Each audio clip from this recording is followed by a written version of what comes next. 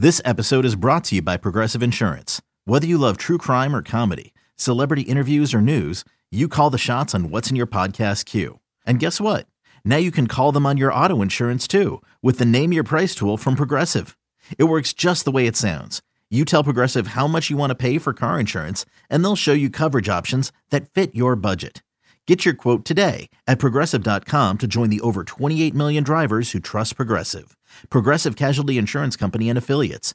Price and coverage match limited by state law. This A's Cast download is brought to you by Link Soul. Check out their spring collection. Go to linksoul.com. And by Nest Bedding. Love where you sleep. Go to nestbedding.com. From former A's outfielder. Here comes Kotsay. Here comes the relay. The slide. He's in there. Inside the park. Home run. Mark Kotsay. To A's manager.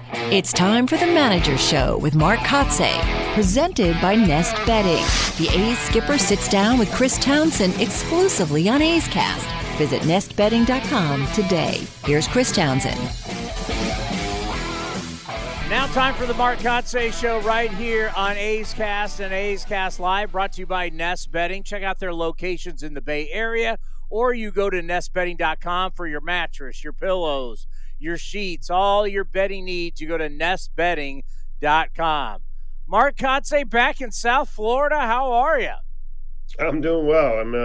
It is fun to be back here. I started my career here as a player in 1997, and our clubhouse manager here is a gentleman that was with that club in '97 as a visiting clubhouse manager, and then one of a legend in his right. Rock's been here for a while.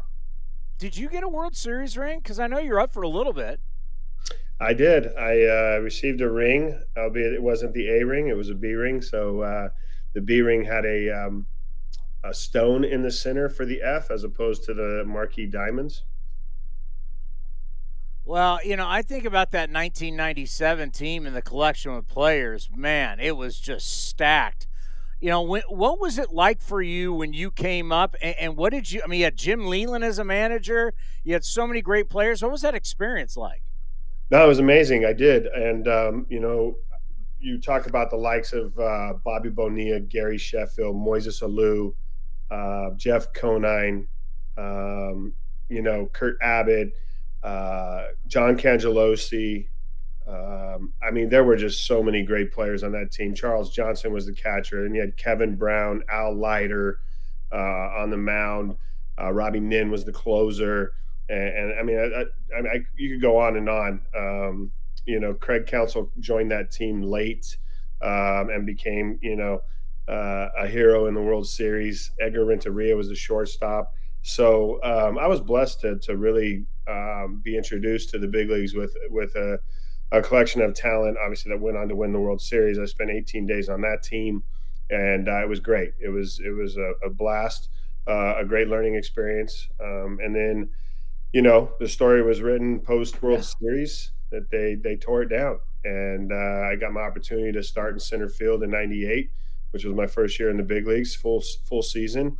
And we were a part of a group that in May, they traded Gary Sheffield, Charles Johnson, Jim Eisenreich to the Dodgers. We got back Todd Zill and Mike Piazza. And Piazza was then spun in a week to the Mets. So, we were amongst a collection of young guys.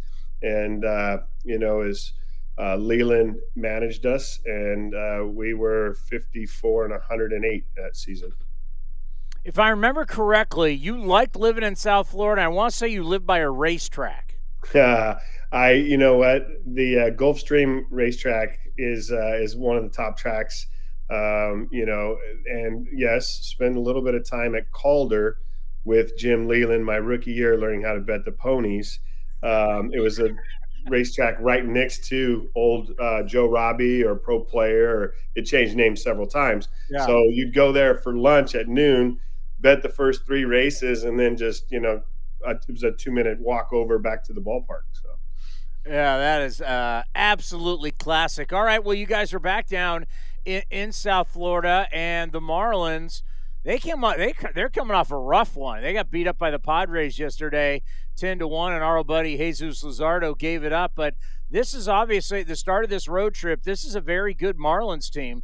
A lot of people predicted they would be better, and they're living up to it. Yeah, they really are. 29-28. I think they're second in the NL East right now. They've got pitching. They really have some pitching.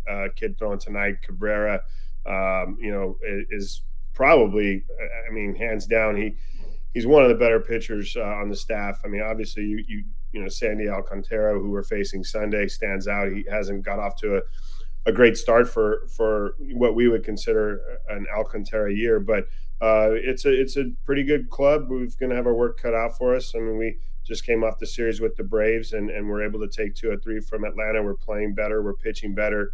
We're playing better defense. So, offensively, we're grinding a little bit, but we've had enough offense to win a couple games against the Braves.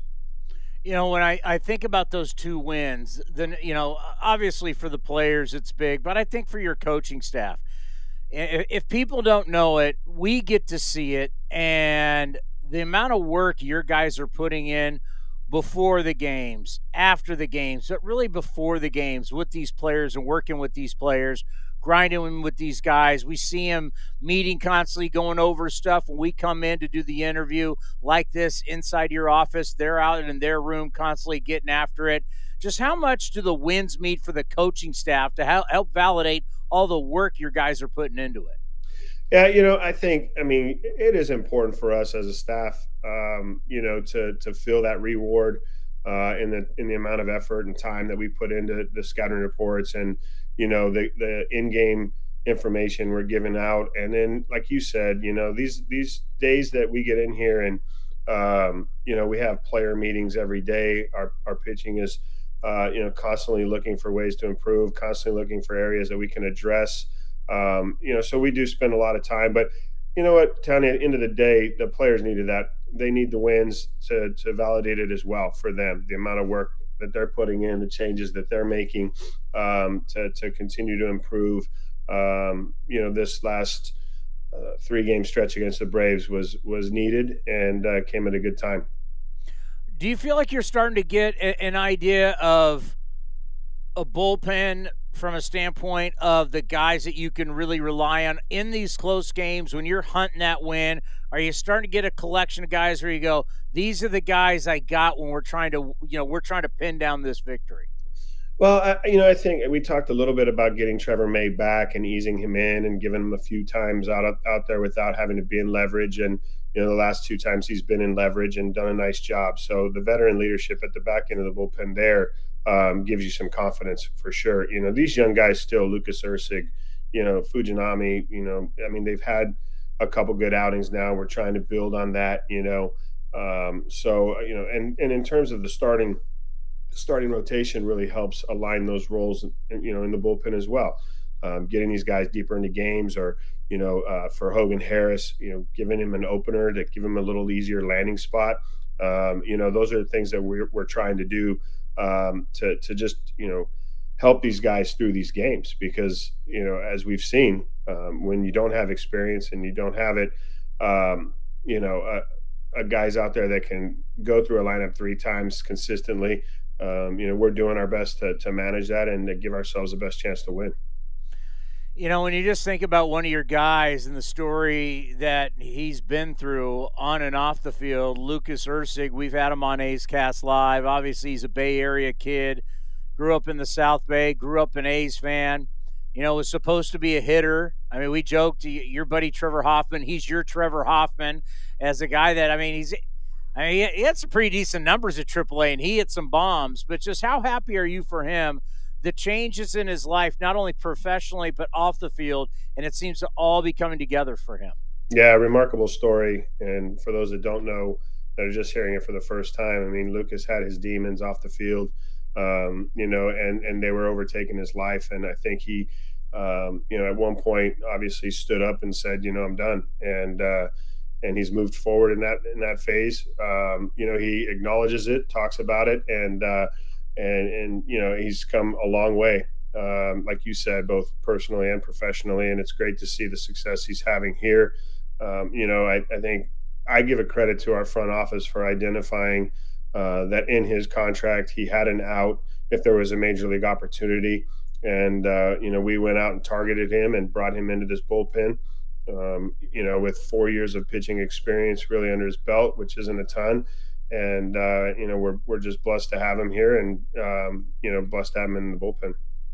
When you look at your offense, I found the other day, writing in my scorecard, I went, wow, how things can change in a season and how, you start earning that playing time and you start earning that right to have the better spots. I mean, think about this. Where we went from spring training, will Ryan know to make the ball club till last game you had him hitting third? Tells you a lot about the season he's having. Yeah, it really does. He continues to take great at-bats. Even if there isn't a result on the end of an at-bat, the way he gets to the end of the at-bat generally is a deep and counts. He grinds the at-bats out. We're starting to see him put the ball in play more. We're starting to see the power show up a little bit. And this is kind of a player that came advertised with the high on base, high slug, with the strikeout. And so, our goal by the end of the season is to continue to try to reduce those strikeouts, but not take away from the plate discipline he has and the on base percentage. Well, I'm not sure if you know this. I know you're real busy in South Florida. Do you know both of our alma maters start the regionals today at Stanford? Do you know that? I did, yeah. Stanford, San Jose State, Cal State, Fullerton, and who else? Texas A&M. Ooh, A&M. Okay. So, obviously Stanford's nationally ranked. They lie 6th or 8th in the nation. So I think the last time that Fullerton was in a regional in Stanford, there may have been a big upset in that regional. Well, we got those guys. We got Stanford at 2:00 today. Obviously, this interview is going to run throughout the week, but it's a special time for these kids. And we talked to David Forst about it, where in high school they're now looking at guys in these showcases. They want to see how they play against the best of the best. Now in college, you got to do it. I got to play college ball. It's now the scouts they want to see how you perform in the regionals, and now there's the super regionals and the College World Series. They want to see how you perform under the bright light. So a lot of the future of Major League Baseball starts today with college baseball in the regionals. Yeah, you're right. It is important, but these series, it's 2 games, right? 2 to 3 games that you're going to go out and watch, a top tier level prospect play. So I think what the groundwork of those top prospects, you look at the whole portfolio as opposed to just one weekend. It is nice to see him perform against the best, but in the long run, if there's dads out there listening to this broadcast that have sons playing, the showcases aren't that important. They really aren't. They're for the attention to grab. If you've got a kid that has a tool, go showcase it off. But really, the performers are the ones that I think we all want to identify, and so the showcases really don't allow those performers to go out and play, for a week-long time frame and show themselves. So I'm a little biased to it all, but I guess that's because I wasn't a tooled player. I was a performer, and we'll see what happens in this regional. I'm willing to lay a little bet on the line that Fullerton ends up in the championship over San Jose State. I'm willing to put a little golfer. I think you already owe me something after Voos's retirement, so I'm willing to put another little thing. You got the bad back with the golf. We'll figure out something. I am definitely willing to put a little on the line. And you had a decent little career in college, if I remember correct, right? You're okay. I enjoyed college, yes. By the way, let's end on this. I'm going to be thinking about it because we've had Jim Leland on the show multiple times. I'm going to be thinking about smoking Jim Leland, smoking cigarettes, and you 2 betting ponies. There you go. Hold on. Let me see if I can get Did you ever get good at it?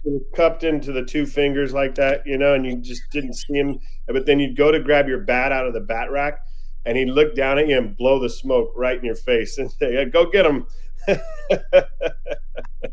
Did you get good at betting ponies? I was okay. I wasn't great, but I enjoyed it. And he'd have the TV on, in his office in no shirt, sliders on, feet up on the desk. He'd have his ticket in his hand. He'd be watching the ponies, after he left the racetrack as well. So I can't tell you how much I admire Jim Leyland. I mean, one of the best baseball men.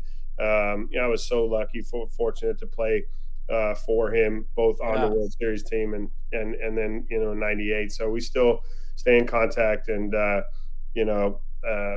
what a man, what a baseball man. Well, great stuff.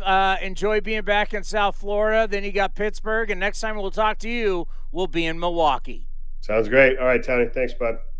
That's the Mark Kotsay Show, and it's brought to you by Nest Bedding. Love where you sleep. So if you need a new mattress, if you need pillows, if you need bedding, go to their stores in the Bay Area, or you go online to nestbedding.com. Proud sponsor of the Mark Kotsay Show. Now back to A's Cast, powered by iHeartRadio. This has been a presentation of the Oakland Athletics.